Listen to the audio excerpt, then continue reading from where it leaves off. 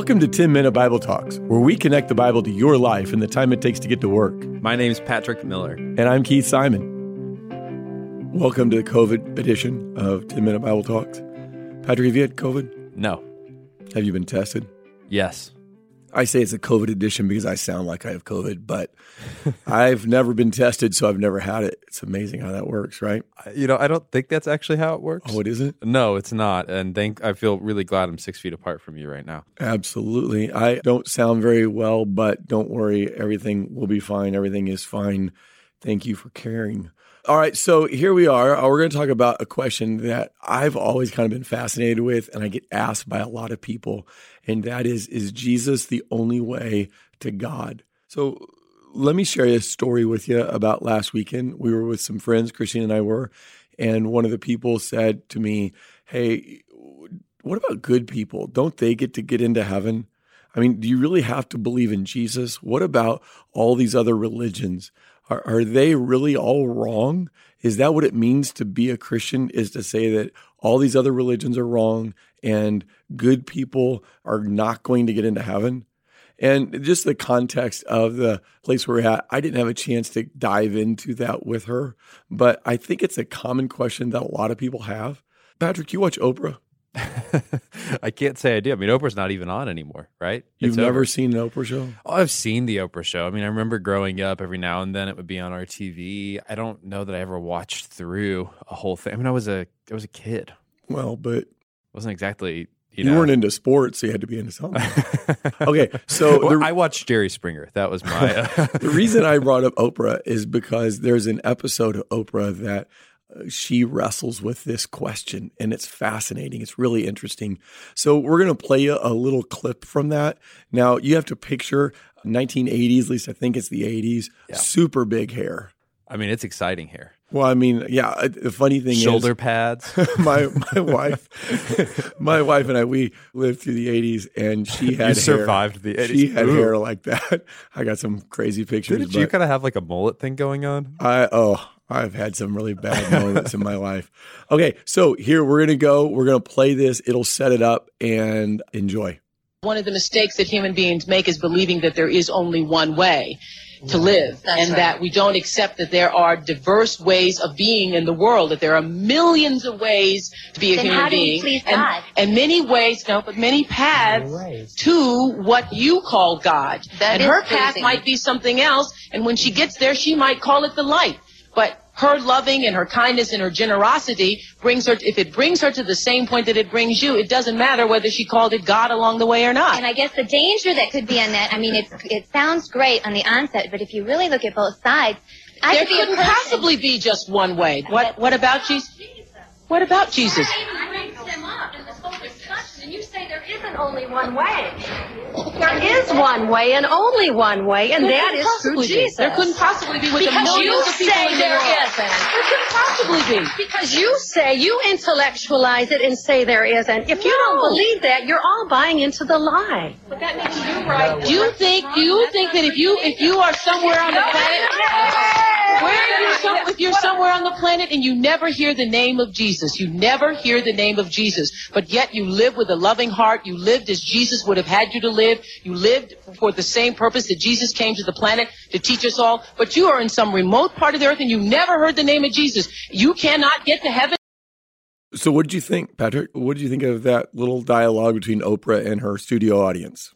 I think that the questions Oprah's asking are questions that a lot of people, I mean, I've asked those questions. They're really good questions, and they kind of feel like good defeaters. I mean, we all know good people, we know these people, and we think, gosh, they're not following Jesus. How is it possible that they're not going to be with him or with me forever? And so I really understand it. I'll be honest, though, the funniest thing about that clip is if Oprah did that exact same shtick today, there wouldn't be anybody in the studio audience challenging her. You're probably right. There's no one raising, you don't have all these ladies clapping for the Jesus lady saying, yeah, you're right. I mean, today, if that happened, everybody would be like, yep, no, good point, Oprah. We agree with you. Yeah, I think one of the things that keeps people from becoming Christians is that Christians seem very intolerant.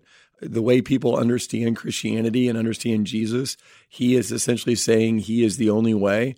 and every other way is wrong. And in our age, in our culture, in our world, that's just unacceptable. I mean, that is one of the highest forms of bigotry, to think that you've got truth, capital T truth, that Jesus is capital T truth. I mean, people don't have a category for that, and they write Christianity off as if, well, that's obviously not right.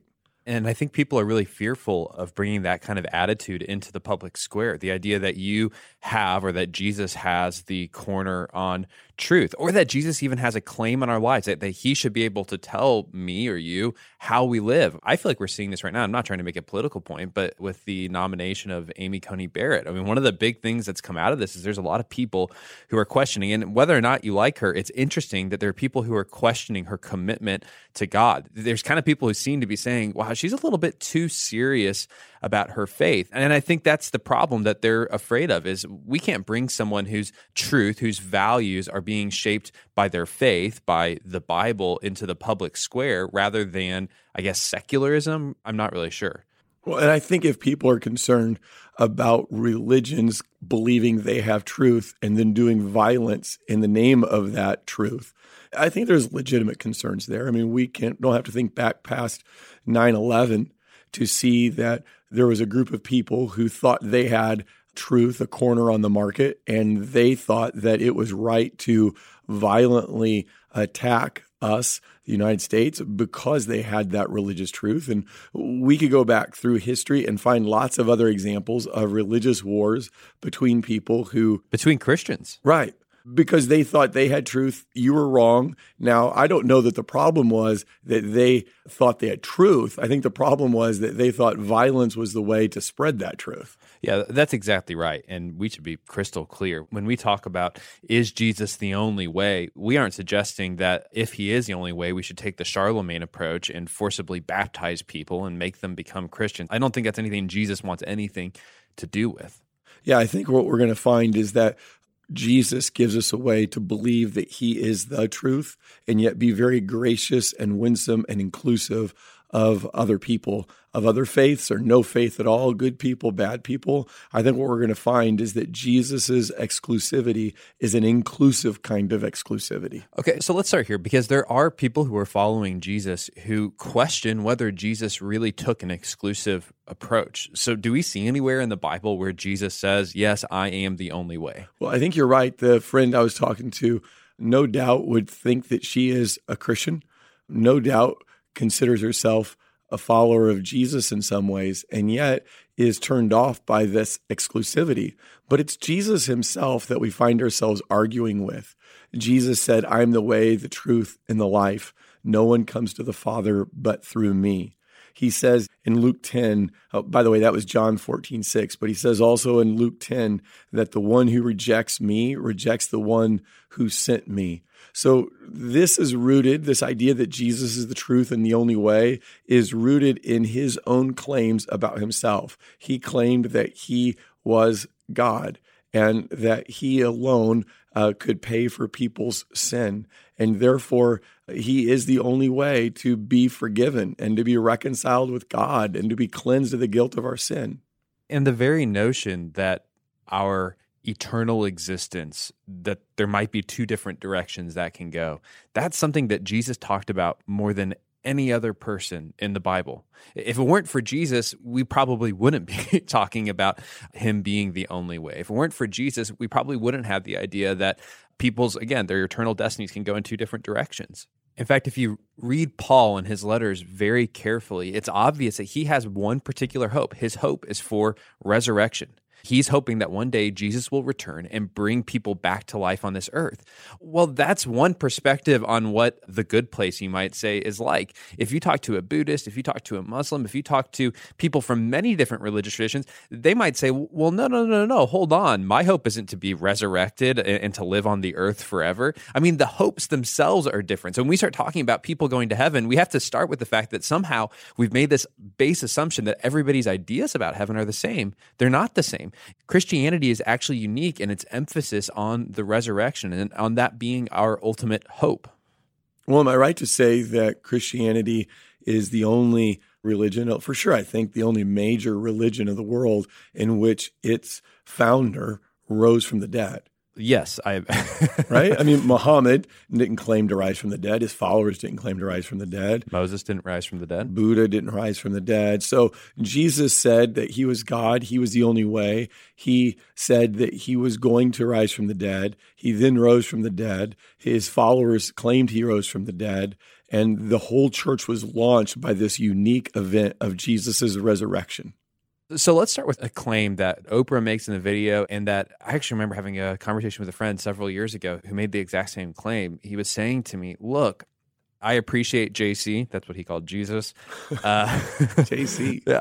I appreciate, Muhammad and Buddha, and I think they all have great wisdom. But the simple truth is they're all pointing in the exact same direction. They're all just different paths up the same mountain. And there's no need to put Buddha in opposition to Jesus or Muhammad in opposition to Moses. We don't have to make that choice. They're all the same. So what I find interesting there is that the person who makes that assertion is trying to relativize the truth of religious claims. So it's trying to say, hey, it doesn't really matter what you believe because you're all going to end up in the same spot in the end, just like Oprah was saying.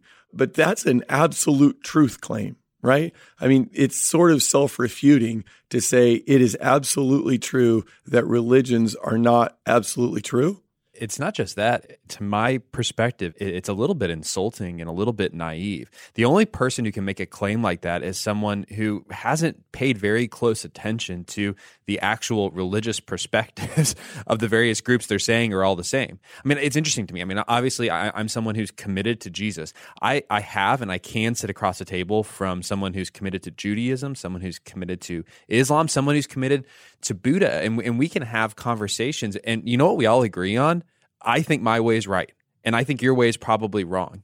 But I find it much less offensive to talk to someone who's a Muslim and he says, no, Allah is the way, not Jesus. I mean, Jesus was a great guy, but he's not the way. I find that much less offensive than the person who is not at all committed to religion. They're not trying to walk with God in their lives in any deeply committed way. And they're telling me, actually, you two guys who've committed your lives to this, you're both wrong and I'm right. Someone who hasn't committed myself to any form of spirituality, I'm the one who's right here. I mean, it's just ironic to me. We're okay disagreeing with each other, me and my friend who's a Muslim, but the person who doesn't even care about the issue is telling us that we're both being intolerant. Let me make sure I understand this, because it sounds like the person who is saying that all religions lead to the same God, lead to the same place. What they're really doing is minimizing the truth claims, or you might say minimizing the doctrinal claims of each religion. And they're essentially saying what you believe, the doctrine you believe, that doesn't really matter. But that in itself is a doctrinal claim. So to say, I believe in the doctrine that doctrines don't matter is, again, self-refuting. To say, I believe in the absolute truth that no religions are absolutely true, it just doesn't quite make sense. It's not even internally consistent. So one common response to what you're saying right now, Keith, is they say, well, hold on. I'm not saying that each of these religions don't have a unique take on God that's valuable. They say, look, you can think about God like an elephant. And maybe the Christians got the elephant ear and they can tell you all about the elephant ear. And maybe the Hindu has got the elephant's leg. And maybe the person who is following Muhammad has the elephant's trunk. You can keep going on like that. Each different religious group has one part of the elephant. The problem is that they're all blind.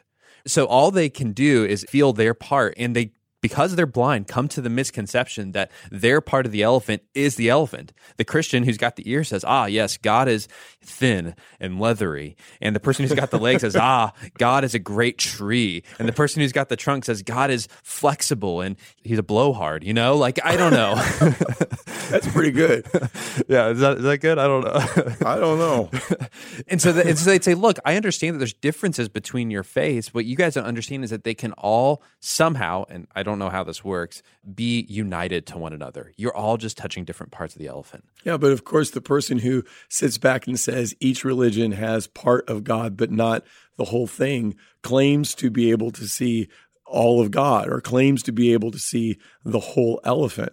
So again, they're putting themselves in this position where they claim to have knowledge that they also claim no one else can possibly have. So they think they've got God when they've just got a piece of the elephant, but they somehow are enlightened so that they see the whole big picture and can tell us that we don't see the big picture. I mean, it's kind of a funny claim. You've effectively told me I'm blind, but you're not. Yeah, right. I've got sight. And again, it's insulting, I think, to people who have deeply committed themselves to walking with God, whether those commitments are correct or incorrect. It's just insulting as someone who has not deeply committed their life to following God to tell you, hey, I'm the one who sees and you're the one who's blind when it comes to spiritual matters. People look around the world and they notice that people of the same religion tend to live close to each other. So say a country like Saudi Arabia is overwhelmingly Muslim. And they come to the conclusion that your cultural influence, your upbringing, determines your religion. And so they might say to someone like you, Patrick, hey, you're a Christian because you grew up in America. If you'd have grown up in Saudi Arabia, you'd probably be a Muslim. So therefore, it's your cultural setting that you were brought up in that really shape your religious beliefs. I'm kind of laughing as you talk because my first thought whenever anybody says that to me, my very first thought is, you would never say that statement to me if you didn't grow up in the United States. If you grew up in Saudi Arabia, you aren't telling me, hey, it's a result of your culture that you have your religious beliefs. That is a very American, Western European way of thinking. Yeah, we're probably one of the few cultures that buy into this relativism when it comes to religion, right? Oh, we're one of the only cultures in history. I mean, I suppose you could go back to, the polytheistic days of Rome and Greece when they're just kind of collecting gods into their pantheon and say, well, there was maybe a time when everybody agreed that everybody could be right, but they were all theists, at least. They all believed in God. Usually the person who's making that kind of critique doesn't have much of a concept of God. I think another challenge I would make to that, and this is one of the things that makes Christianity incredibly unique. Many religions, when they move into different areas, they bring with it their culture. So if you think about Islam, if you want to follow Muhammad, if you want to worship Allah, it usually comes with taking on some of the Arabic culture. You might learn how to read Arabic so that you can actually read the Quran in the original language. The same thing is true for Buddhism and even more kind of stringent forms of Judaism. What's interesting about Christianity is that it has had this ability to be planted in many cultures. And so to say that I'm a Christian because of my culture is actually a funny statement, because Christianity is all over the world. Christianity is actually growing the most in the Southern Hemisphere and the Eastern Hemisphere, not in the West. So if you want to make the claim that your culture is leading you into a religion, it would be far more rational to say that to someone who grew up in the Southern Hemisphere or the Eastern Hemisphere, not to someone who grew up in the West. To someone who grew up in the West, your secularism, your idea that all religions lead to one place, that's much more descriptive of what most people believe in the West.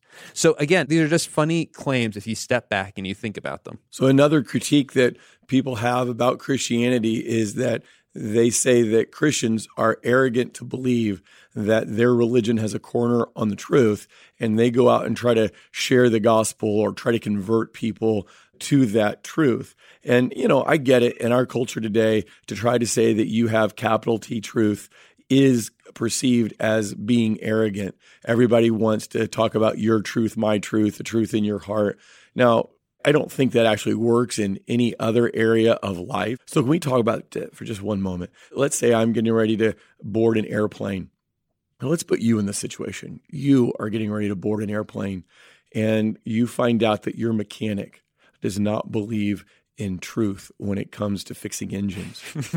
And all of a sudden he says, oh yeah, you got your truth, I got my truth, and I just fixed this engine according to my truth. You go, well, I'm not getting on that plane because I want that engine repaired to reflect the truth about how engines work. Or if you went to the doctor and you were getting ready to go under for surgery and your doctor whispered to you, hey, just so you know, I don't really believe in truth when it comes to double bypass surgery. You'd be like, well, get me out of here, right? I don't want your truth, doctor. I want you to perform this surgery according to the truth. But for some reason, when we start talking about religious truth claims, we start minimizing their importance. And we start saying, well, when Jesus said, I'm the way, the truth, and the life, that's poetic. But we don't think that in any other facet of our life.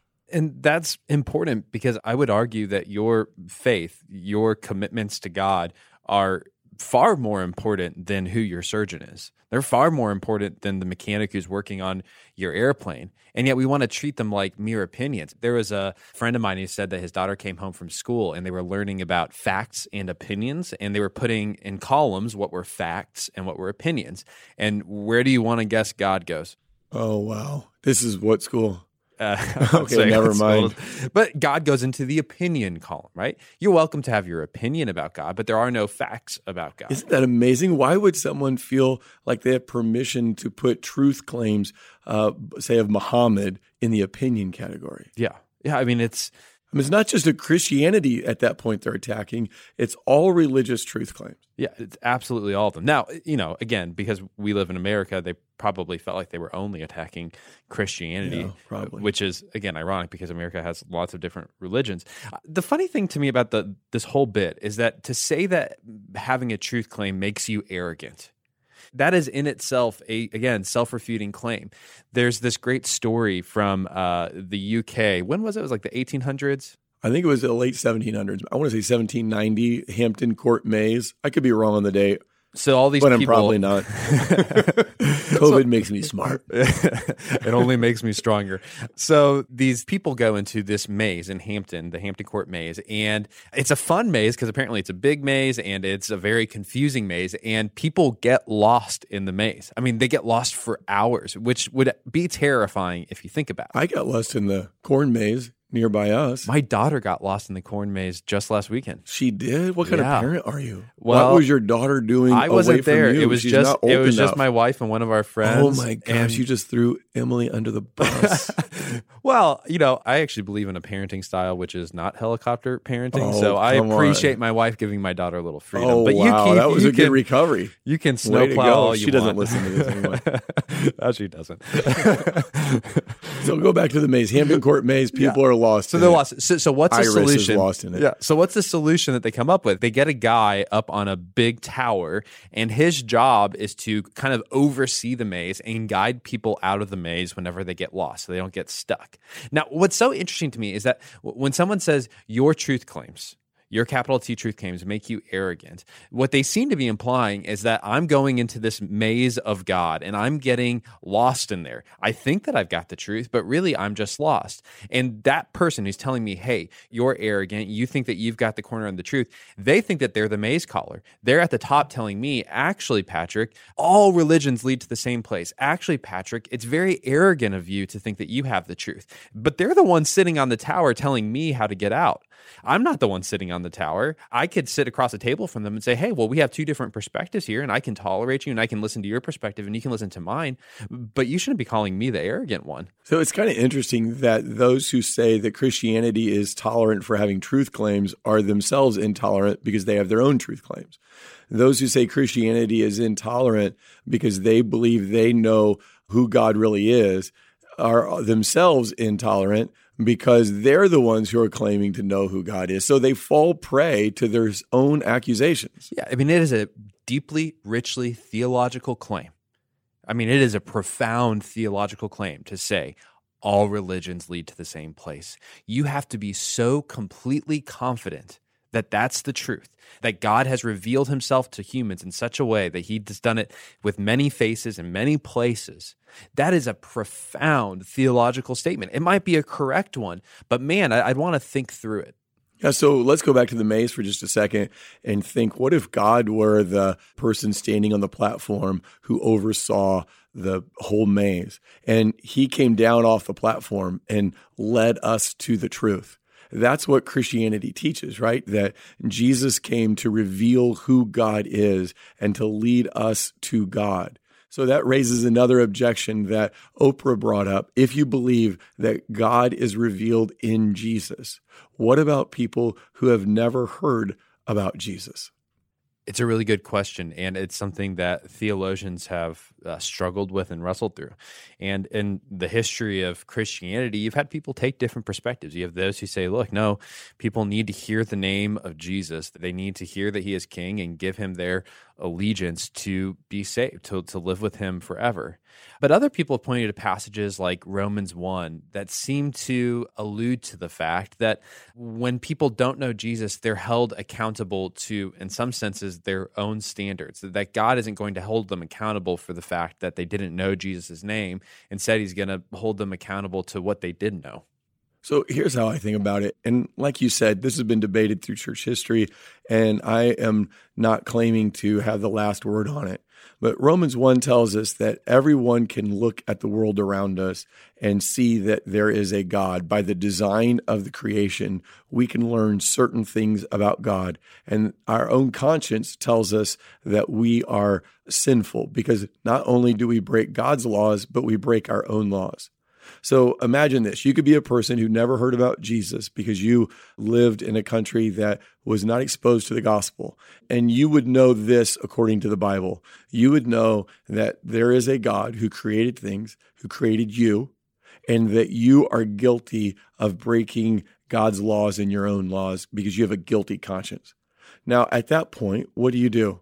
Well, remember, you've never heard about Jesus. So if you cast yourself on the mercy of the God that you only know a little bit about, I'm open to the argument that says that person will be accepted by God, not based on their goodness, but based on Jesus, even if they haven't heard about him, because they've cast themselves on the mercy of God because of the guilt of their own sin.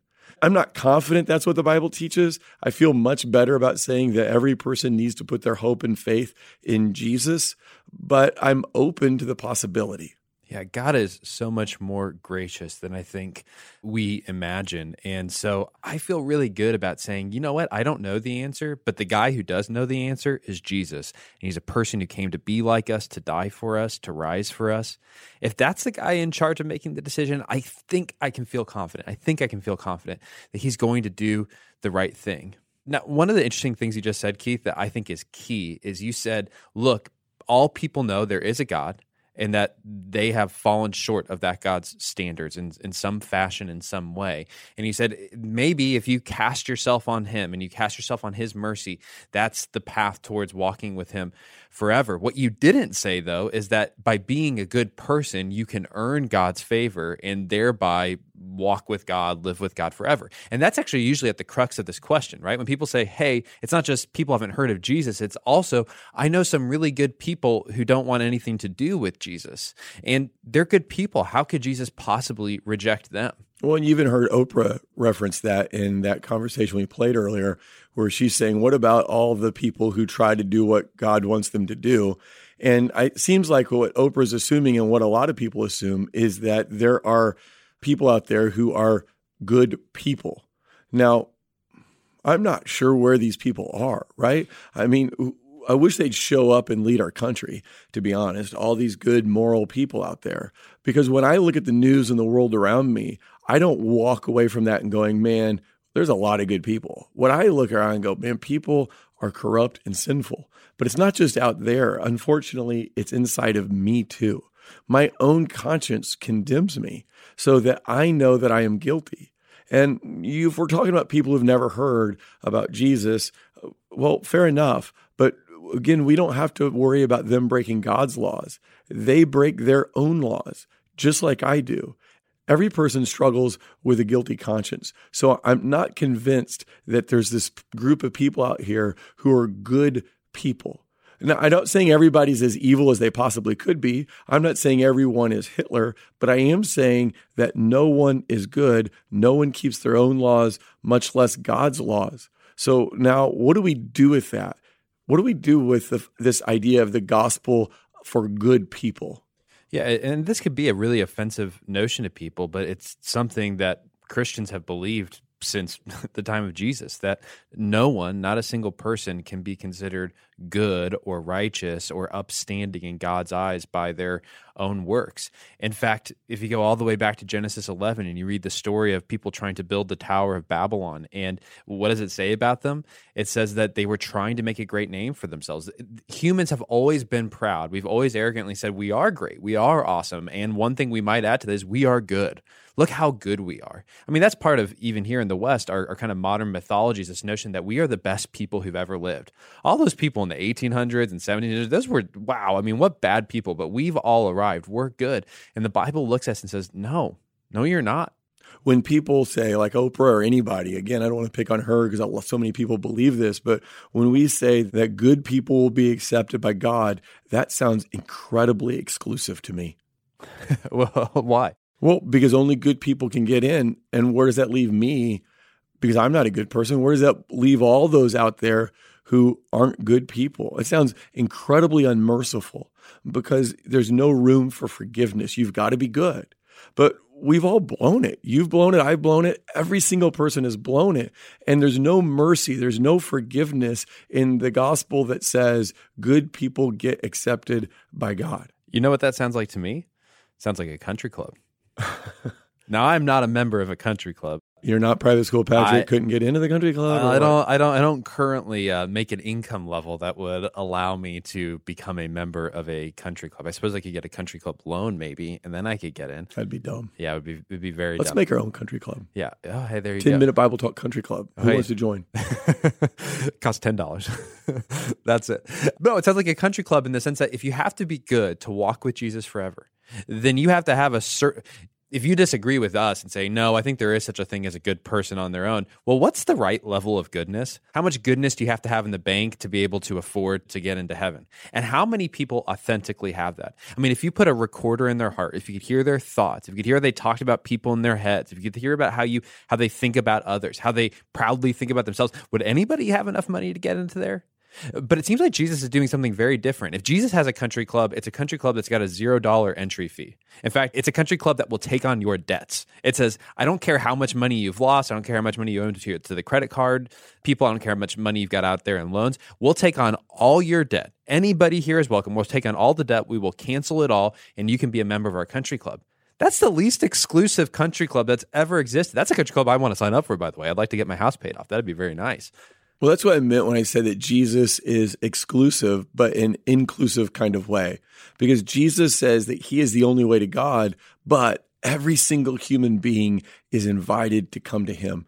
That he has died to pay for your sin. So that which keeps people from God, their sin, has been paid for in Jesus. And all are welcome. Men are welcome, women are welcome, older people and younger people and middle-aged people, black, white, Latino, Asian. There's no ethnicity that is kept out. This is not a religion based on spiritual attainments. It's not a religion that builds spiritual pride. It's a religion that builds spiritual humility because Jesus offers his body, his death and resurrection, his forgiveness, salvation to every single person alive. And I think we can press the point even further. Christianity, if you take it seriously, if you take the Bible seriously, it actually transforms you over time into the kind of person who's not intolerant, into the kind of person who's not always angrily saying, I'm right, everybody else is wrong. Christianity is actually a religion that on the one hand is able to affirm what's good in other religions. It can look around at the world and say, wow, there's lots of good things everywhere, and we can affirm those things. But it's also a faith that right on page 1 says all people are made in God's image. And because that's true, they all deserve dignity. They all deserve respect and honor. And so if you follow Jesus, it's not going to transform you to some sort of intolerant bigot. Quite the opposite. It's going to transform you to the kind of person who respects and honors and loves and cherishes the lives of others. Yeah, and we're not even surprised when there are people of other faiths or no faith that those people are more virtuous than us. We're not surprised at all because we're not saved based on our virtue. We want to grow in being more like Jesus, but we know that we have a long way to go. And there might be other people out there who don't share our faith in Christ, who are further along, and we can respect that. We don't have to act as if we've got the corner on the market when it comes to morality. If I can be honest, I think the real reason that we get so up in arms about the supposed intolerance of Jesus, the fact that he says he is the way, the truth, the life, is because we don't like anything that's binding on us. We don't like the idea that someone could come to us and say, this is the only way. Everybody's welcome, but this is the only way. We want to make our own way. We want to call our own shots. There's nothing more offensive to us, and dare I say it's because we are, in our cultural context, than someone infringing on our sense of liberty, my sense of I get to do what I want to do.